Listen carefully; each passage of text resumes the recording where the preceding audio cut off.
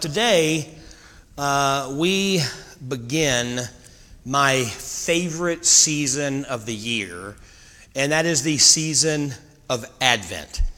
Now, I know, as John said, there are two types of people here today. There are the people who believe that Christmas does not begin until after Thanksgiving. So no Christmas music until Thanksgiving, until after Thanksgiving, no decorations, you don't put your tree up, it's until Thanksgiving is over, Christmas is not around. Now, how many of y'all are like that? How many of y'all are Christmas after Thanksgiving only? All right, me too. I'm a Christmas after Thanksgiving only. Then there are those of you who are Christmas is whenever you feel like it. You'll listen to Christmas music in August. April is that type of person. Now, how many of y'all are Christmas whenever type of people? Just Christmas is all the time, doesn't matter. You're going to celebrate, you'll decorate before Halloween if you feel like it. It doesn't matter, it's all the time. Now, it doesn't matter which one you are, whether you're a before Thanksgiving person or if you're right and righteous and after Thanksgiving only, like the rest of us. But the season of Advent is a very special time. Advent is my favorite time. Now, when I say that, I mean Advent. The season of Advent is my favorite season, not the season of Christmas. There is a difference. Christmas, to me, is hectic. It's stressful. It's expensive. You gotta buy the perfect gift for everybody. You gotta do the elf on the shelf. And whoever came up with the idea of elf on a shelf, they're not going to heaven. How many of y'all have done the elf on the shelf thing? It is, oh my goodness, you have to come up with a new thing for that stupid elf to do every day until Christmas. Last year I thought we had it made. I thought, well, you know what, it's COVID. We'll just tell the kids that the elf is quarantining for 21 days, and I only got 4 days to worry about it, but they didn't buy that. So, but to me, Christmas is kind of hectic. It's kind of expensive. It's a lot. Now, I love the traditions. I love making memories. And me and April, we used to, when the kids were a little younger, we would do, every tradition we could think of. We'd take them to see Santa. We'd bake the cookies. We do all this stuff. And man, we were running ourselves ragged until several years ago we decided we're not going to do anything that the kids don't want to do. So if the kids don't ask to do it, we're not going to do it. So if the kids don't ask to go see Santa, we ain't going to see Santa. If they don't ask to bake cookies, we're not going to spend days baking cookies, ruining the kitchen, being covered in flour for something they don't want to do. Now, they still have their traditions they love to do. They love to go get the Christmas tree, cut down the real Christmas tree the day after or the weekend after Thanksgiving. They love to decorate it together. They love to read the night before Christmas on Christmas Eve. We like to watch, our tradition is we watch the Polar Express Christmas Eve before everyone goes to bed. And so they do enjoy those traditions, and I love those traditions. But to me, Advent is more than that. Advent is more than traditions and family time and buying presents. Advent is a time to remember what Jesus did for us and to remember his promise that he will return to receive us one day. See, Advent literally means coming or arrival. And as 21st century believers, we are, and I say this every year, we are living in the in-between time. We are living after Jesus has come the first time as a baby in a manger to live a perfect, sinless life, to die on the cross in our place, to have the wrath for my sin and your sin poured out upon him, to take our punishment, to die and rise again to redeem us to God the Father. That's already happened. And so we remember what he did, but we also remember that when he left, he said, I will come again. I will come and receive you to myself. And so during the Advent season, we remember what Jesus did when he first came. And we thank him for his first arrival, because without his first arrival, there'd be no salvation. There'd be no hope. There'd be no joy. There'd be no love. There'd be no peace. But we also remember and look forward to his second coming. When he does, first of all, come to receive us. But again, like we said last week, the second coming of Jesus isn't the rapture. The rapture is where we go to him. The second coming is where Jesus comes as the conqueror he is, as the King of Kings, as the Lord of Lords, and sets up his throne on earth. And so we say, God, thank you for coming the first time to save us. And God, we look forward to your second coming. We look forward to when you will make all things new, when you will restore the world to what it used to be. That's what Advent is. It's a time of remembering what Jesus did and remembering his promise of what he is going to do. So if there were ever a time that we as believers should be thankful for the gift of Advent, for the gift of his first coming, for the promise of his second coming, it's now. It's been a rough couple years. Can we all agree with that? These last couple years have been kind of hard. There's been a lot of disappointment. There's been a lot of anxiety. There's been loss. There's been turmoil. There's been stress. There's been pain. And so looking back joyfully to what Jesus did and looking forward hopefully to what he's going to do is needed now more than any other time. Advent traditionally begins with looking at hope. The hope that Jesus brings. Now, hope is something that, the hope of Advent is something that really can't be shaken. The hope of Advent is something that we cannot lose, that will not let us down. It is hope in something greater than ourselves. It is hope in Jesus. Now, hope is important because your hope determines your joy, not happiness. Happiness is not important. And you're like, what? How can happiness not be important? Happiness is fleeting. Happiness is based on your circumstances. Happiness is based on how good you feel one day.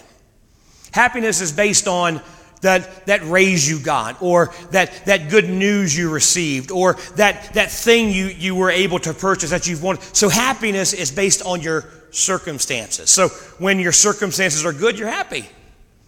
But when your circumstances aren't great, you are not happy. So happiness and joy are very different. Joy is permanent. Joy is something that we as believers have despite our circumstances. We see it all through the Bible. We see it in the book of Acts. In the book of Acts, the apostles, the followers of Jesus, right after Jesus has ascended, they've received the Holy Spirit. They've gone out and they've preached Pentecost. They're seeing thousands upon thousands of people saved every single day. The religious elite, they arrest them, they bring them before them, and they beat them and tell them, stop preaching Christ or we're going to kill you. And they leave rejoicing. Who rejoices after getting a beating? Nobody. It makes no sense. Oh man, I just got beat severely and threatened and I am so joyful. Makes no sense. But that's what Jesus does for us. He gives us joy that cannot be shaken. So I don't want to be happy. I don't want you to be happy. I want to have joy. I want you to have joy. And we have that by living in the hope of what we know to be true. The hope of Jesus. Now, hope has been assaulted lately. Hope is something that the entire world is struggling to find and struggling to really sink their teeth into. And one of the reasons is because we have what Tim Keller calls counterfeit gods or false idols. Now, in his book, Counterfeit Gods, he says that there are two types of idols in our life. There are surface idols and there are source idols. Now, the surface idols are what we think true idols are, lust, anger, jealousy, all these things that we struggle with, the things we are constantly going to God, what we call our besetting sins, or maybe it's our entertainment or whatever. These are what we consider idols, but he says those are just surface idols. They're not the real issue. They are a symptom of the real issue. They show a deeper issue, which is our source idols. And there are only 4 source idols. There are comfort, power, control, and approval. And when we put our hope in these source idols, we're always going to be let down. We live in a culture that is designed for comfort. Everything around us is designed to make our lives easier, make our lives more comfortable, make our lives something, we can relax and rest in. But, we long for pleasure. We long for ease. Every one of us wants to enjoy a good life. And look, there's nothing wrong with that. There's nothing wrong with having a good life and having kind of comfort in your life. I'm not saying that if you want to be a good believer, you got to go home and sleep on a bed of nails and, don't have air conditioner heat and live a miserable, comfortless life. No, there's nothing wrong with that unless that's where we put our hope. Unless our hope is in us living a comfortable life. Putting our hope in approval. Another source idol. If your hope is wrapped up in being approved and being accepted by people, you're going to have anxiety, you're going to have stress, you're going to be constantly stressing whether or not you make everybody happy. And look, here's a truth you need to know. You will never make everyone happy. Ever. You're going to disappoint someone sometime. If you're trying to make this person happy, this person's going to get upset with you. And look, that's a lesson I had to learn as a pastor. I've been pastoring now for 11 years, and I had to learn I'm not going to make you all happy. I can't. Because if I'm doing something to make Danny and Trudy happy, well, then Lewis and Lucy are going to get mad at me. So I'm going to make Lewis and Lucy happy, but then Princely gets mad at me. And I'm running around trying to put out all these fires trying to make you all happy. So here's what I decided several years ago. I'm going to make Jesus happy. And if that makes you unhappy, that's not my problem. That's your problem. But I can't make everybody happy. So if my hope is in, I hope everyone in the church is happy with me, and I hope they're satisfied with me. I don't want anybody to be upset.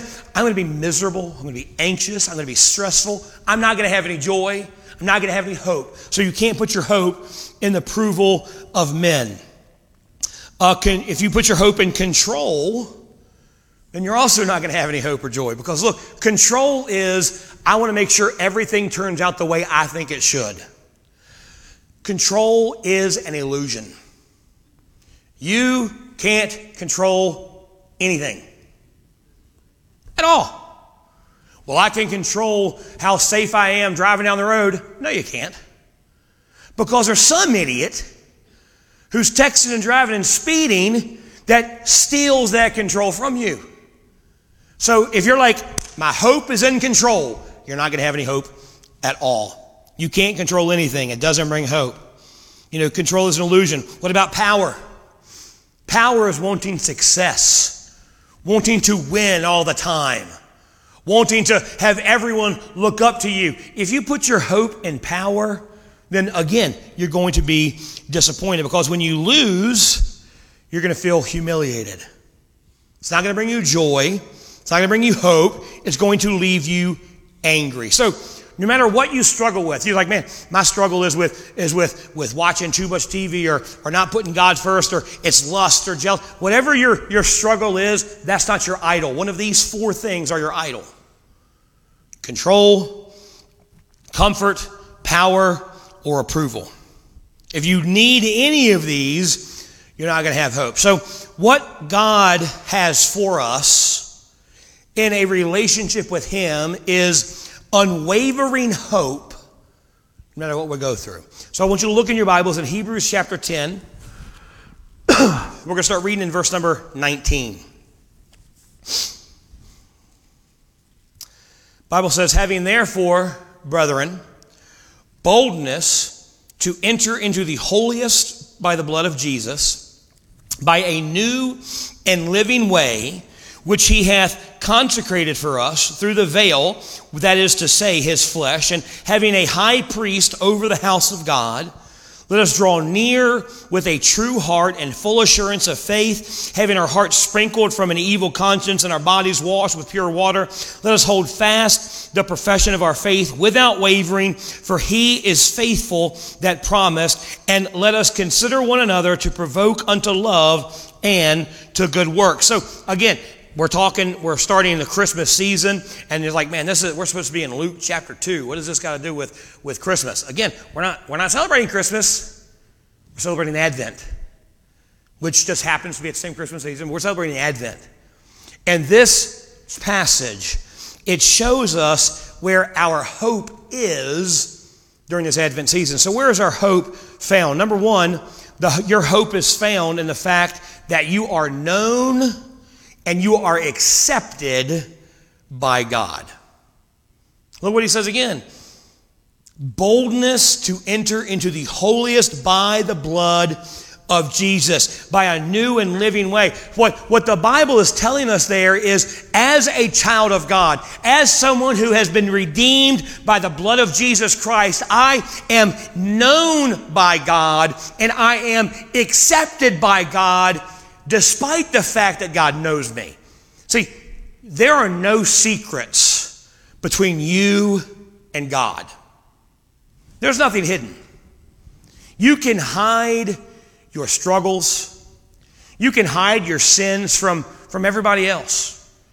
You can hide it from us on Sunday mornings. You can hide it from your spouse and your kids. People have been perfecting hiding their sins for centuries. So you can hide your sins. You can cover your tracks where no one knows the true you. Here's something you need to understand. God knows the true you. God knows your sins. God knows your secret thoughts. The things that you would never let anyone else know that you think. Those wicked and vile thoughts that you're ashamed of. God knows them. And even though God knows you as you are, God accepts you. God loves you. Not because you're deserving, not because you're worthy, but because the blood of Jesus has washed away your sin. Because once you've been saved by grace, once you've accepted the death, burial, and resurrection of Jesus as payment for your sins, when God looks at you, he doesn't see a wretched, vile sinner. He sees a child of the King. He sees you as righteous as Jesus. Your secret sin, God knows. Your secret shame, God knows. And despite knowing you as you are, he accepts you. That is huge. See, we were created to be with God. We were created to fellowship with him, to worship him, to be with him for all of eternity, but sin separated us. But the Bible says here that because of the death, burial, and resurrection of Jesus Christ, we have the confidence that we can boldly come to God. See, God sees you. God knows you. And God loves you. And God welcomes you into his presence. Outside the presence of God, there's no hope.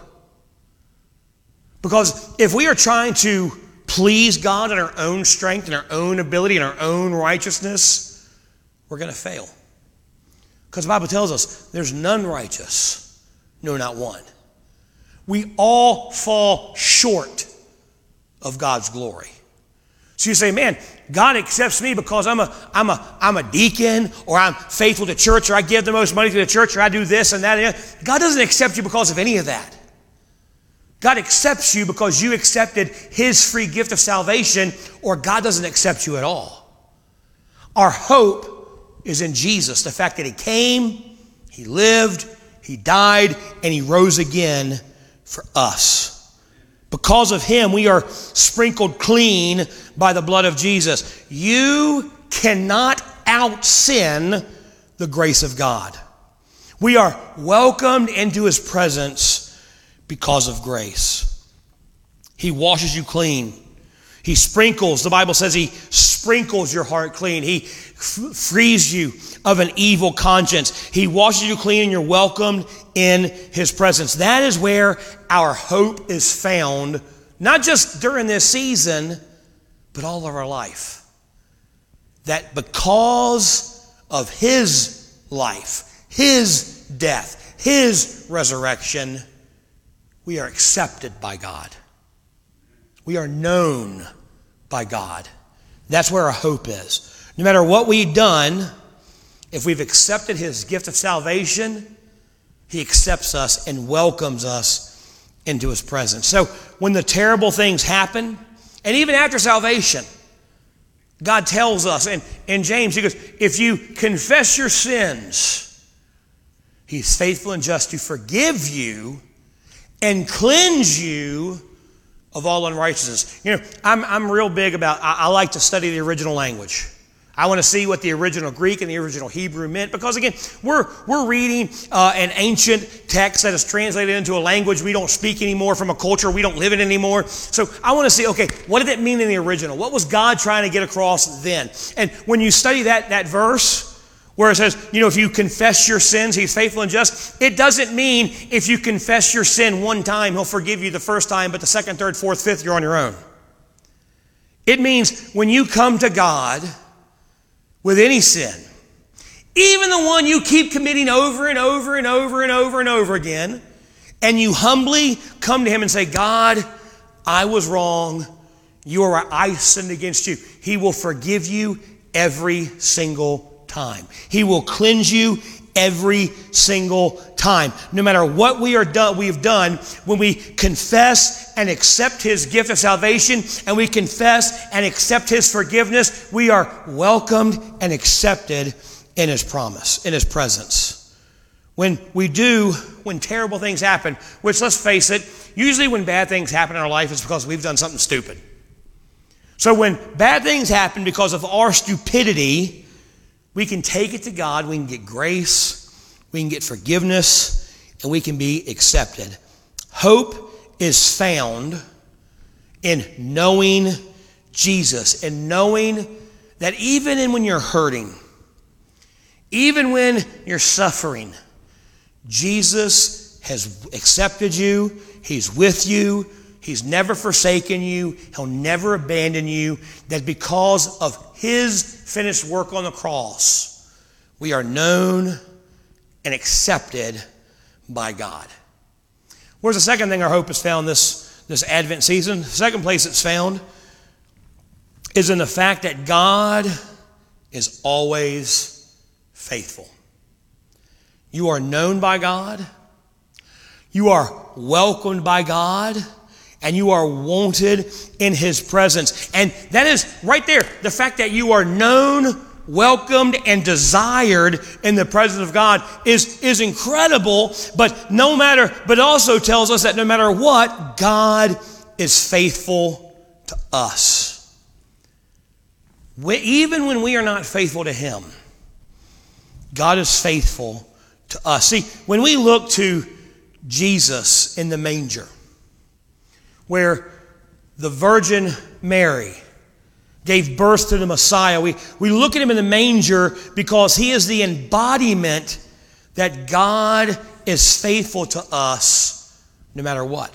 2 Corinthians 1, the Bible says, for all the promises of God in him, in Jesus, are yes, and in him, amen, to the glory of God through us. So all the promises that God has given us, we find in Jesus. Can our sins be forgiven? Yes. We see that in Jesus, and the fact that God became flesh and dwelt among us. That God died on the cross and allowed God to pour out the wrath of sin on him for us. We see in Jesus, yes, our sins can be forgiven and we can be saved. Do we feel abandoned by God? No, we can look to Jesus and his promises that said, I will never leave you. I will never forsake forsake you. Yes, I'm going to sit at the right hand of God, but I will come again to get you one day. Does God care about your sin? Does God serious about your salvation? Yes, we can look to Jesus and see that. Our hope is in the promises that God has given us, and those promises are fulfilled in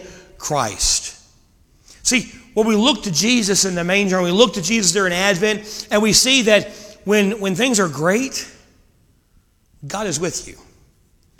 When things are bad, God is with you. God is always faithful. He will never leave us. He will never abandon us. He will never betray us. He will never destroy us. God is for you. We can see that in the life of Judas. Now, we all know the story of Judas, one of the 12 apostles of Jesus while he was on earth. And he betrays Jesus. He sells him out for 40 pieces of silver. And he comes to Jesus the night that he was in the Garden of Gethsemane, praying to God, praying so fervently and so stressed about what he was going to have to endure that he's sweating drops of blood. And Judas comes to him and betrays him with a kiss. And Jesus didn't destroy him. Jesus didn't bring down all the power of God to smite Judas.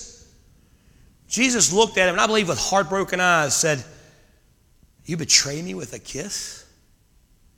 With the act of friendship, you betray me?" He didn't condemn Judas. Judas made his own decision. Judas chose to reject Jesus. Jesus didn't reject him. Judas made a choice.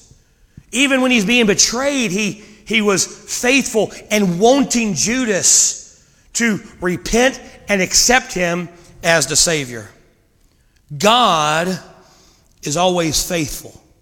And that truth that God loves you, God accepts you, God wants you to be in His presence, and God is always faithful to you, it gives us hope. It brings us peace that unsaved people don't understand. It brings us joy that the unsaved world finds peculiar. Because no matter what we're facing, if we realize where our hope is, we can still have true joy. See, the gift that God has given us, even in difficult times, is that we have hope in Jesus. Our hope is in the truth that He came for us. He came as an innocent child. He lived a perfect, sinless life. He completely fulfilled the law. He died in our place. He took our punishment, died and went to the grave and rose again 3 days later. Our hope is in the truth that He came to redeem us, but our hope is also in the truth that He's coming back for us one day. Our hope is not in the comfort of this world, because your comfort is going to fail. Your hope is not in the approval of man, because people will let you down. Our hope is not in control, because we don't have any control. All control is in God. God controls everything. We control nothing. So your hope can't be in control, because control is an illusion. Your hope can't be in power, because if you're hoping and in power, then you will always suffer disappointment. Our hope is in Advent. Our hope is in the fact that Jesus came for us because He knows us, because He accepts us, because He loves us, and He is always faithful to us. Our hope is in the truth that He is coming back one day to bring us to Him, and then returning to earth to set up His kingdom where we can rule and reign with Him for all of eternity. Jesus is never wavering. Jesus is always certain. So here's what we need to ask ourselves as we begin the Advent season. Are you putting too much hope in source idols? What idol are you putting too much? Are you putting hope in control? Are you putting hope in your comfort? Are you putting hope in the fact that you hope you get power one day? Are you putting hope in the approval of man? Now, we all have one or two or all of these source idols in our life. And what we deal with, what we put our hope in shows when we respond to stress. Do you struggle? When you're facing stressful times, do you struggle with the truth that you are known and accepted by God? Do you struggle with the truth that God is always faithful to you even when you are not? See, pain makes us doubt that God loves us. Pain makes us doubt that God is faithful to us, that God accepts us. But God knows the real you. God loves the real you. God accepts the real you, and God wants the real you. So we can come to God repentant, humbly, and He will forgive and accept us no matter what. See, our hope this season it's not in stuff. It's not in family. It's not in money. It's not in anything that the world brings. Our hope this year is in Jesus. It's in the fact that He came, He lived a perfect life, He died in our place, He rose again to redeem us to God the Father, and He's promised to come again. That's where your hope is. Your hope again, it's not in stuff. Stuff's going to fail you. It's not in people. People are going to let you down. It's not in position. Positions cannot come and go. Our hope is in the Savior. We're going to pray. I'm going to have Trudy come. We're going to spend a little bit of time this morning before we light our candle, just thanking God for the hope that He gives us. Just thanking God and telling God, Lord, because look, we can come to God and confess and say, God, my hope's been in other stuff, and it's let me down. So God, right now, my hope is in You. And thank God for the hope that He gives. So let's all stand together as Miss Trudy begins to play. If the Holy Spirit spoke to your heart, just talk to the Lord in your seat. You can come forward and talk to the Lord. Just thank God for the hope of Advent. Thank God that